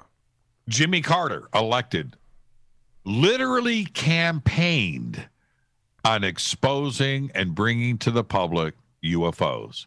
Barack Obama, Bill Clinton, Hillary Clinton, she campaigned on, that was part of her platform. Ronald Reagan, everybody that got elected, the only one that didn't was Bush 2. George he W. never, yeah. W. He did, but any other president that talked about it once they were in the Oval Office never brought it up again. Never brought it up again. Do you think that's that's it? What are they told? Could it be something that is scary, intimidating? Military weapons, attacks, alien invasion. Is it that? Or is it something more fundamental and impactful? Like, yes, we have flying saucers. Yes, we have free energy. Yes, we don't need oil anymore. Yes, our military is using this. Yes, we have anti-gravity. Yes, we have all of this. But we've been lying to the public about it. They don't know. And if they find out that we have free energy and we don't need gas and oil ever again, and we can end poverty and hunger on this planet, but put all of the oil companies and energy companies and electricity companies and coal, all natural gas, all out of business overnight, we can't have that because we have to answer for that lie. Is that a reason not to say anything? I mean, that could... I would say yes. Yeah. I mean, what would ruin the economy? It would ruin the world. Yeah. And so what would freak everybody out if the president of the United States went up and said, hey, we're not alone in the universe. Okay, we've made ET contact. Okay, the planet's not going to freak out. Yeah. Of course, we're not alone. We already knew that. All right. I mean, the Vatican's not going to crash. Religions, Wall Street, people aren't going to be jumping off buildings. There's not going to be panic in the streets, right? We're not going to have anarchy in North Hollywood. I just don't see that happening. I don't. All right. We're just going to accept it. But if you get on national TV and say, hey, we've got anti-gravity and free energy, and we've had it for 70 years, that's going to piss some people off. Yeah, it is. Right? Especially since I can't get a flying car. Yeah, I want my flying car. I want my hoverboard, dude. Yeah, I've been waiting for that since 2015, you know? But with like all the talks of, you know, there's been a lot more talk of UFOs in the mainstream media. It's kind of more of a, you know, like a normal talking point, you know, other than, you know, like, you know, 10, 15, 20 years ago where you'd be like, oh, those guys are just like tinfoil hat, you know, smokinggun.com, whatever. And I don't know how much free time you have, but have you listened to or watched the Joe Rogan podcast with Travis Walton? I haven't seen that. I haven't seen any Rogan since he went on to Spotify. But I've interviewed Travis many times. I've had breakfast, lunch, and dinner with him. I've done a lot of hanging out privately and things, and I know Travis pretty well. Do you believe his story? 100%. 100%? Yes. 'Cause I felt like, I don't know, maybe it was just, you know, Rogan has a way of kind of, he kind of really sides with his guests and doesn't answer the tough questions, I really feel like. And that's why I don't really listen to him too much anymore. Right. He doesn't challenge his guests. Sometimes he does, but not as much as I think. I mean, not as much as I would like, you know, but I really felt... And again, I've never met Travis Walton. I don't know him. I mean, of course I've watched the movie Fire in the Sky, you know, and but I felt like, I don't know, I felt like there was something kind of missing from there. It kind of like all tied together a little bit too well for me, where he was like, oh, you know, the crafts that Bob Lazar had described, or, you know, they made a drawing of what he saw is like pretty much exactly what I experienced in my encounter. I felt like it just like tied together up a little bit too nicely in a bow, too conveniently. And I heard some comments about that. I was a bit surprised because I've never heard Travis talk about that over the years. But was this something revolutionary? I don't, you know, maybe Travis took a closer look at the Bob Lazar case, which would surprise me that he didn't already know about it. But why now? Why is this being spoken about? I was taken by surprise with it. But let me say this. Travis, I've got lots of pictures. People can go and look. There's plenty of pictures of Travis and I hanging out over the years. It's out there all over the place. So when you're sitting one-on-one with Travis Walton, and it's not a radio interview, you're doing you're just hanging out. You're eating tacos, and you're talking about life, and you're looking into his eyes. He is one of the most genuine people that you can possibly hang out with. And I don't care who you want to compare him to in your circle of friends. He's like that. And then there's been other times where it brings me up, like last year, we sat down with I had a table full of friends. We were in a bar, in a lounge outside before COVID. And I've got about 10 friends with me, bait or nots, right? Okay, so anyway, we're sitting there, and Travis steps up and he's like, hey, man, what's going on? I say, hey, come on, let me buy you a drink, man. And so he sits down with us, and he doesn't get up for like 3 hours. And he opened up. I said, Travis, I'm blah, blah, blah. I was asking him questions about what the government knows, or this, or are they above us right now? Whatever. but his knowledge of the UFO subject is extraordinary. And you get him talking about it outside of what happened in Snowflake, Arizona in 1975. Get him outside of that. And what are his opinions about today? What is going on? It's an unbelievable conversation, and he's matter of fact about it and genuine, so now you couple that with this Bob Lazar sports model. What? This caught me by surprise. So I don't know what to make of it. Like I said, I haven't listened to Rogan since he went on Spotify, and Rogan, I took 2 years off of Joe after the stuff went down with Tom DeLonge 2 or 3 years ago. Yeah. And Tom was just on my show. All right. And it was an extraordinary interview. It was cool. 3 hours of Tom DeLonge. And it was good. And then he goes on, and Tom and I, especially back then, Tom and I were talking like every day, phone calls and texting and things, very open about a lot of different subjects and trying to move this thing along with a TTSA. All right. Okay.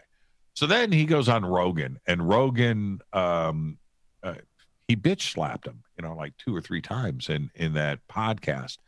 And I didn't appreciate the way he treated Tom. I treat all of my guests with respect, like they are a guest in my home. You don't go out of your way to embarrass him. And Rogan is rolling his eyes and making his comments and saying them some things that were probably deserved because Tom made some mistakes during that. The stupid TR3B triangle video that he pulled up on YouTube. Well, that was a bad move. Yeah. But Rogan smelled blood. He's an MMA dude. He's got a guy on the mat. He smells the blood. He's going to go in for the arm bar, right? And that's what he did with Tom. And I didn't like that. So the next day after the podcast, Tom calls me and we talked about it. He said, man, it was a bad move. I said, dude, what were you thinking? I know, but he's got this way of being a buddy. And then next thing you know, we're talking about dicks and things. I'm like, dude, it was just unprofessional, and the videos and the things, but you ask for it. The way that Rogan treated you, I'm just offended by it. So I tweeted Rogan, and I was very public about it. And I said, I'm done with Joe. I'm done. You don't treat people like that. I'm taking a break. And I didn't listen to Rogan for 2 or 3 years. Yeah. Took a break. And I went back maybe 6 months ago. I think he had Graham Hancock on. Yeah. And Randall Carlson. Mm-hmm. And I had just had Randall on the show. I had Graham on, whatever. And I wanted to see if their information was different from, if I could learn something, if it was different from my show. And then I think he had Brian Green on, and that was pretty cool. And so I started listening to Joe again. And what I saw in the chain, because he kind of swore off the UFO subject. Yeah. He went away from it. Now all of a sudden he's back. And I'm listening, and there was a change in Joe. I took 3 years off. There was a physical change. He looks a little bloated in the face. He looks a little roided out. He's got a thing going on that I found strange. And look, I took 3 years off so I get to see this thing. And it was his, how do I say this correctly? He's angry. Yeah. He's like bitter at the world. He's bitter at people. He's bitter at anything that isn't Joe. And you see that now in his questioning. He tries to be Joe. He's trying to be fun, but that isn't him. He's fighting who the real guy is. And that's really strange. And I don't want to offend people out there. This is just my own observation because I took that 3-year break. Now, coming up to the end where Spotify, came into play, that last couple of months of Joe was really bitter, and it was hard for me to listen to. Hard. Yeah. It was hard. I didn't dig it. And I think his positions on that just shouldn't be public. You can be extreme with all of this stuff and get a laugh out of it. But is it for jokes or is it who you are? I'm definitely feeling more conservative vibe from him, which like I said, is fine. It's fine. I don't care. Yeah, you're right. But do you have any examples of no, and that's what I'm saying. What I'm saying is, if you just listen to the flow of a show, I'm saying that through his conversation, you could just feel that the dude is like Archie Bunker with a podcast. Yeah. And that is, and we used to laugh at Archie Bunker. We used to laugh at Archie, and he was all of those things, right? And it was comedy, and we laughed at it and things. I'm suggesting that for me with Joe, I don't get the open, kind person that I think he once was. I don't feel that anymore. That's what I'm saying. Yeah. Yeah, it's no. Has he ever said anything straight out? No. But lately, man, and I think anybody, I'm not the only one that feels this way. There's been a lot of comments out there. Employees of Spotify, for instance, are like, wait a minute. Oh, whoa. yeah. Yeah, and it's just like, it's just a feeling, and this is what is really funny is that there were moments with me and Rogan where I loved him and I thought that he was, in a way I still do, that he was able to talk about sports, food, diet, health, UFOs, conspiracy theory, music, acting, film, comedy, television, all in one show. Yeah. That was just brilliant to me. It still is brilliant, and the feeling of that from 3 and 4 years ago, from the original JRE shows to where it is now, sometimes you become a representative of yourself. It's not necessarily in your control anymore. Yeah. And that's what I get. And it bums me out. So no, but I haven't checked him out since Spotify. So there you go. So, I mean, him moving to Austin, I thought was kind of a pussy move. Like, I've been looking at Austin. Yeah. Yeah. And I love Southern California and things, and my family lives here. So that's why we didn't move to Austin. But there's just other elements about Southern California lately that it's not the same. Southern California in the 70s and 80s, I got here in 84. It was a different place. It was a different vibe. And even throughout the 90s. But lately, it's not, how do I say this? It's not fun. It's not a political thing. It's it's just not like it was. It's not fun.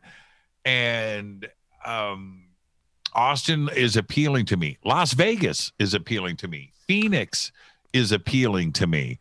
Now, see, I've also thought about picking up and relocating, and what I meant by, Rogan, like just up in leaving was like a pussy move. It was just, I felt like he did it because he was just like, I felt like it was more of a fit than like, I don't agree with certain things in the state of California or Los Angeles isn't fun anymore. Because pre-pandemic, that guy was like, he was talking about, oh, I'll never leave LA. I love LA. And then, the pandemic hit. He's just like, well, I don't like it here anymore.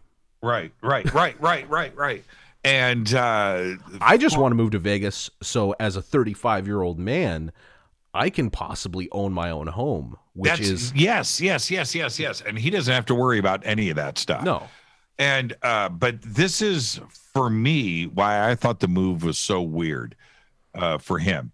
He is a comedian, and here in Los Angeles, all of his buddies, all of his friends, his circle, his thing, his hangout is the Comedy Store, the Laugh Factory, where he can go any single night, any night of the week, go out and do 15 minutes of stand-up and then hang out backstage and do his thing that all comedians do.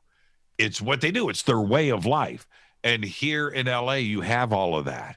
I don't know what they have in Austin, right? Well, he's going to open up he's going to open up the Joe Rogan Comedy Club out there. Is he really? Is that for real? Yeah. He's going to compete with Sir Laughs a Lot. I mean, and he's getting a lot of his buddies, out there. Like I know, Ron White's out there now. Yeah. I know Tony Hinchcliffe is out there now, and he's got a lot of people who will support him because he is such a big figure in the comedic world. Alex Jones is there. Is Alex Jones in Austin? He's right there in Austin, and so Joe already had a pretty good solid network of friends and things that were in Austin waiting for him, and not only Alex Jones but Adam, the original MTV VJ. Oh, wow, what's his name? He follows me on Twitter. Hold on for a second. I'll tell you right now. He was just on the Joe Rogan show. As a matter of fact, when Adam Curry. Oh, okay. Yeah. So I think Adam was Joe's first guest. Damn. When he moved to Austin and opened up the studio. That night, his first guest was Adam Curry. Yeah. So I mean, I think with him, opening up a comedy club in Austin, he's going to have the support, and he's just going to be more successful. But I mean, he could have done that here. He could have opened up. Granted, I don't mean right now. I'm talking post pandemic. He could have opened up the Joe Rogan Comedy Club in the Valley, right down the street from his house, and I think it still would have been just as successful as if he were to open it in Austin, because all of his friends, even more comedians, are here now. I know with the lockdown rules and the pandemic and everybody staying at home, and Texas is a little bit more lenient on their on a lot of their COVID lockdown rules. But now he's literally trying to, I feel like he's just, he's going to take comedy to Texas, which is good for him. He's already had guys like Dave Chappelle, Ron White, all those guys be like, yeah, I'll come do your comedy club when it opens. Hell, I'll help you open it, Well, the other thing about all of this is that, and I've talked to several people in broadcast of note about Joe Rogan and what's really going on here. This is the deal. There isn't a radio network or a television network, a radio that could go to Joe and say, we're going to offer you a syndicated program. That would be appealing. He would never do that. Yeah. He wouldn't fall under FCC regulations. He's not going to do that. He's not going to abide by any rules. There's that. Second, there is nothing that they could offer him that is better than what he has got. Oh, yeah. That's it. He has got autonomy. He's got freedom. Even with the Spotify deal, he can bring on his own guests. He's not being told what to do. He's got the open end on all of that. Allegedly, that is part of his contract. But with any offer that could be put out there for him, because the reason why I've talked to people about this is that we all know that radio is shrinking, like real radio, terrestrial radio. Yeah, it's shrinking, and it's going to continue to shrink. I don't know when the date will be where you can't even have a radio in your car when you buy a new car. Yeah. I don't know, but that's going to be soon. I mean, you can't even get a CD player now, right? Okay. Well, so, in the next week or so, I'm going to have Mike Catherwood on the show, and because he's been a pretty prominent radio personality here in Los Angeles for the last 20-25 years. He was on the Kevin and Bean show. Mm-hmm. He was on Midday Live with Dr. Drew. He was on Loveline with Dr. Drew. And seeing him now where it's just like, he's promoting his podcasts, he's not on 790 anymore. He's not on 106.7 like K-Rock. I mean, although they're now owned by, they've been owned by iHeart for a few years. I think as soon as iHeart kind of took over, there's a lot of changes, and it's just, it's sad to see, because I'm still interested in listening to radio programs as long as they're quality. And granted, I still thought before everybody, left or got fired from the Kevin and Bean show, that I thought the Kevin and Bean show was a fun show to listen to. It was a nice way to wake up in the morning. Mm-hmm. And no, it doesn't seem that there's a lot of people trying to make entertaining radio anymore, because they don't feel like it's a feasible medium for entertainment, because there's so much shit on the internet. But I mean, as a, I've always loved talk radio. I've always loved, if I want to listen to music, I have my music. But if I want to listen to the radio, I want to hear people talking about current events. I want to hear what's going on in the world, what's going on in the United States, what's going on here, what's going on there. And I just feel like that radio programs like that, they're really not around anymore. Well, I went through, I had to make that same kind of decision. And when I left Coast to Coast, which was just a couple of months ago, and here I am hosting that show for over 6 years. I was about to hit year number 7. 6 years of hosting, a weekend host of one of the biggest radio shows in the world.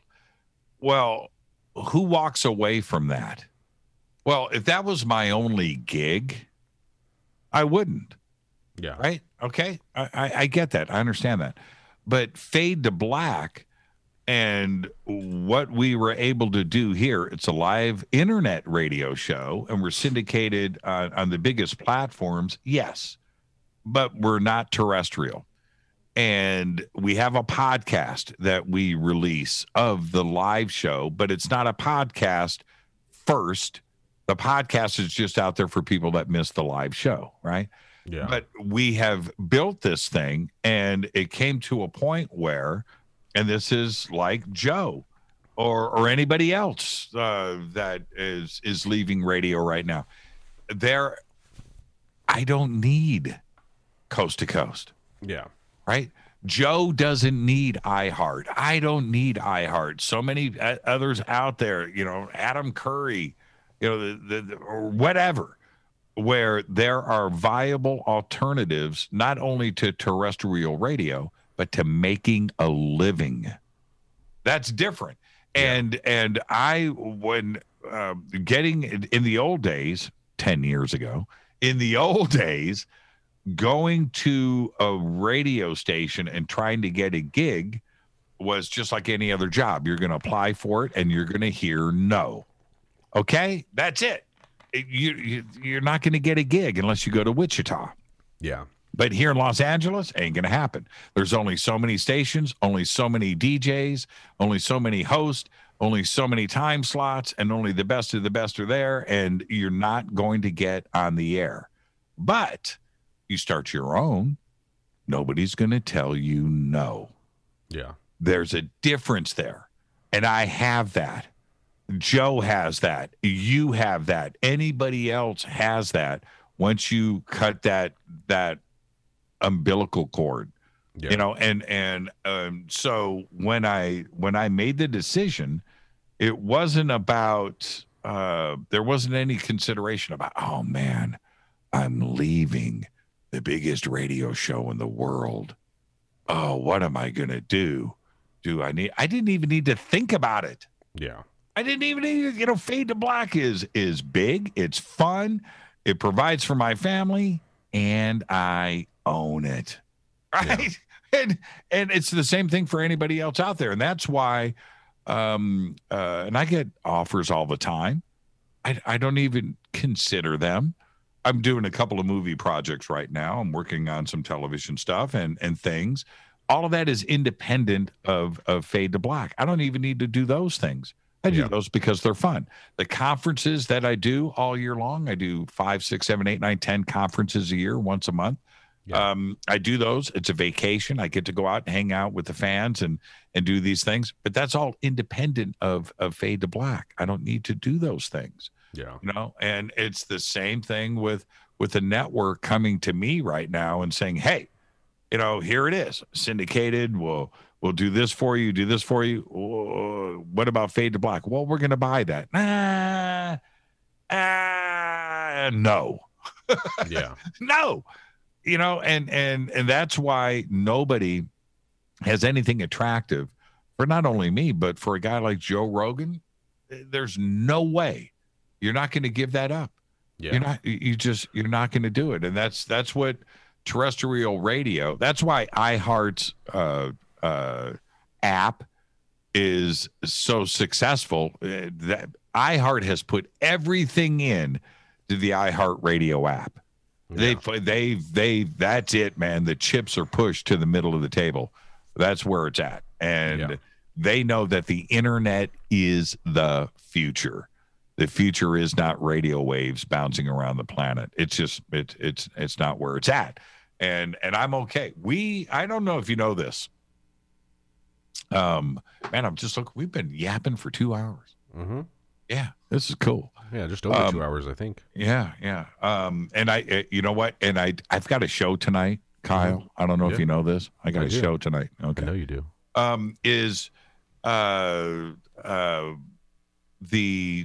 What was I just saying? The other consideration was. What was I just saying? Man, I had gold. I had gold where I was going. I was listening to you, and then I got caught off guard. It was iHeart. It was. We were talking about iHeart putting everything into their radio app, and that's. Okay. Is this how Fade to Black came to be? Back in 2008, there was, podcast wasn't a word. Yeah. All right. YouTube just started. Okay. There was no internet radio. There wasn't any of that stuff.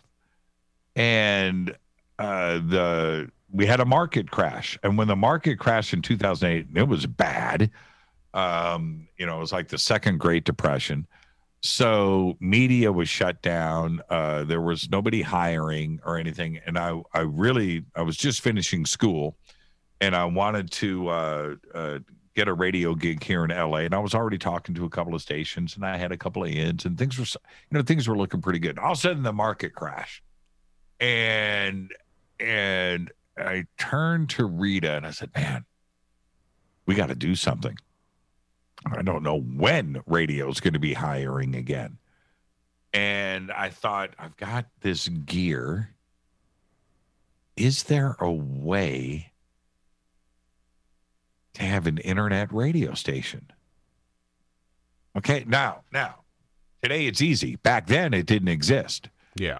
So Rita and I were already kind of learning how to design websites, and we were getting pretty good at that. We were doing stuff for different companies and different friends of ours, and really understood. And I thought, okay, we've got to figure out a way to get audio on and off of a website. We've got to figure that out.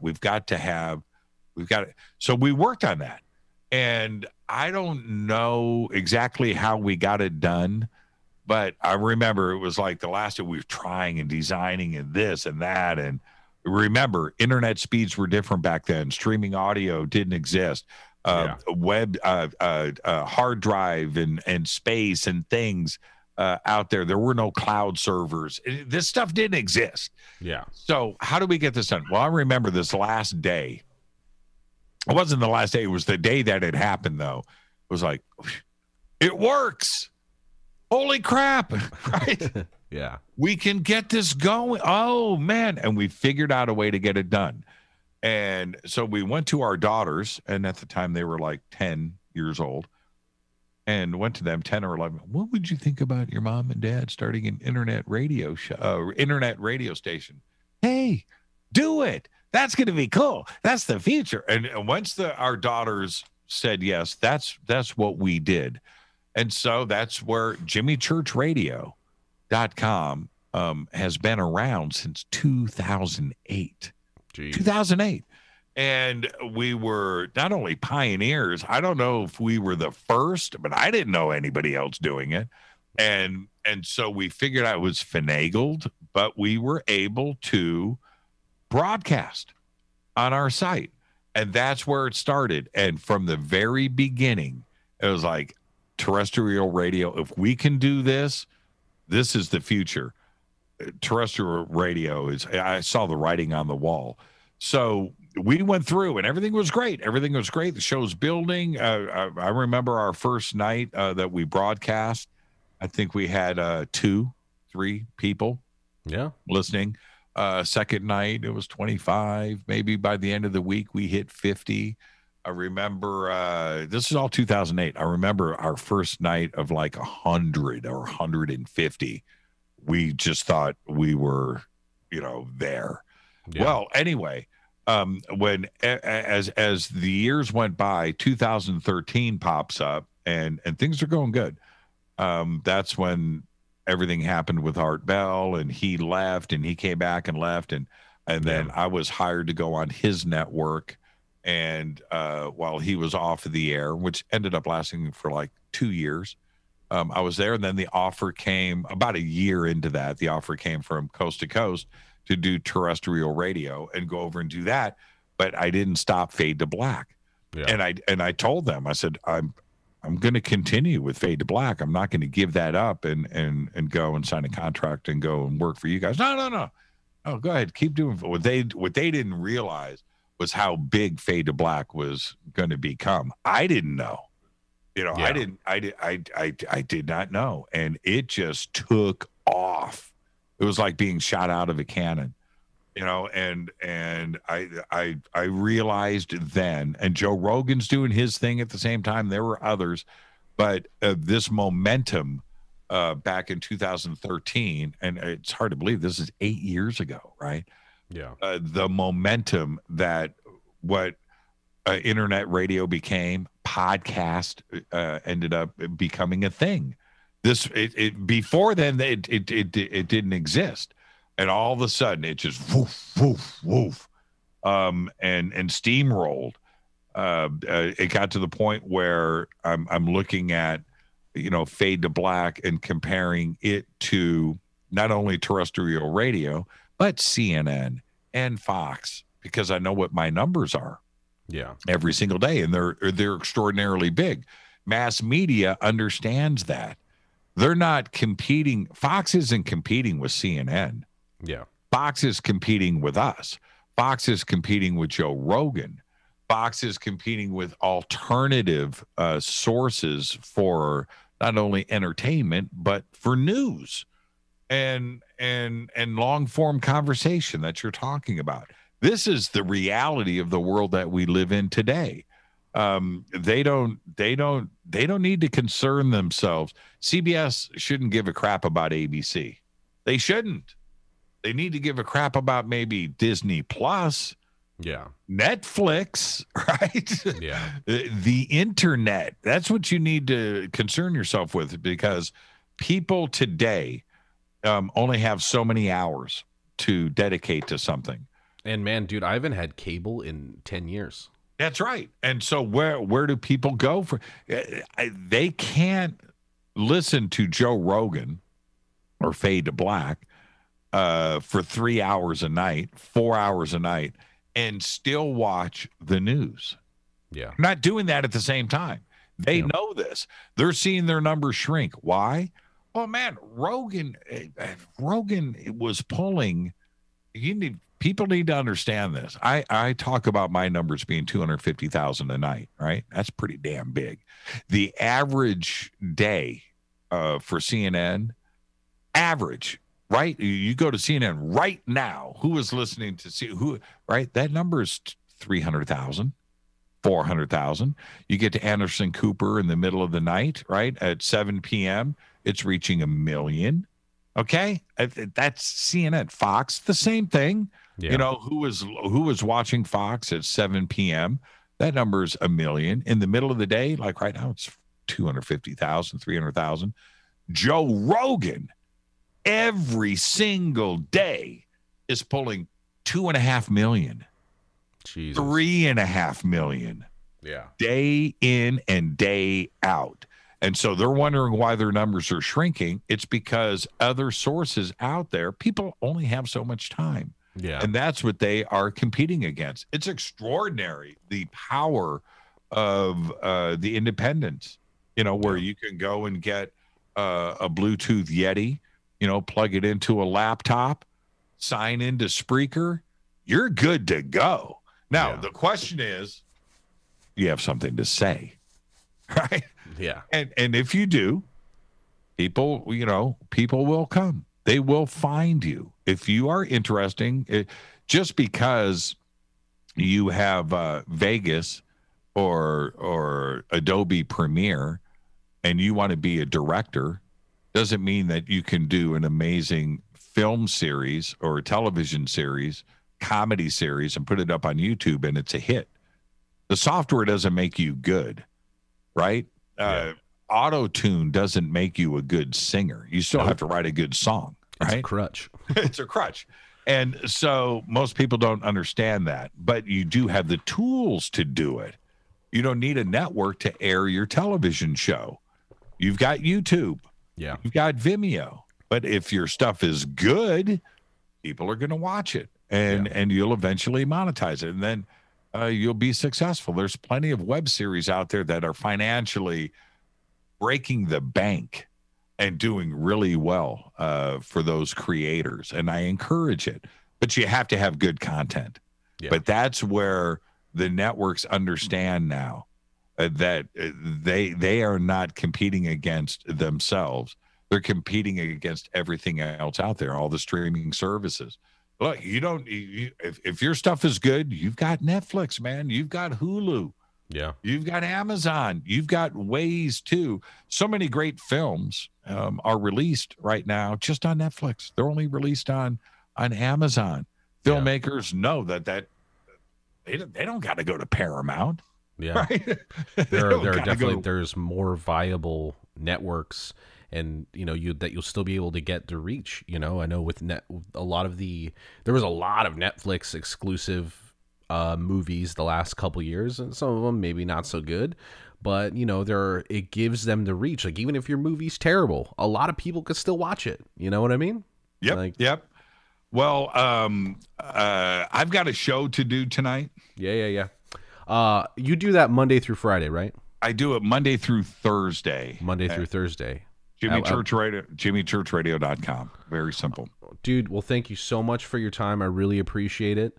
Next time you want me on Fade to Black, you let me know. Just send me an email. And dude, seriously, thank you again for coming on. And for anybody who wants to follow him on Twitter, at JChurchRadio, JimmyChurchRadio.com. Fade to Black, Monday through Thursday. And all my listeners, I will see you next week.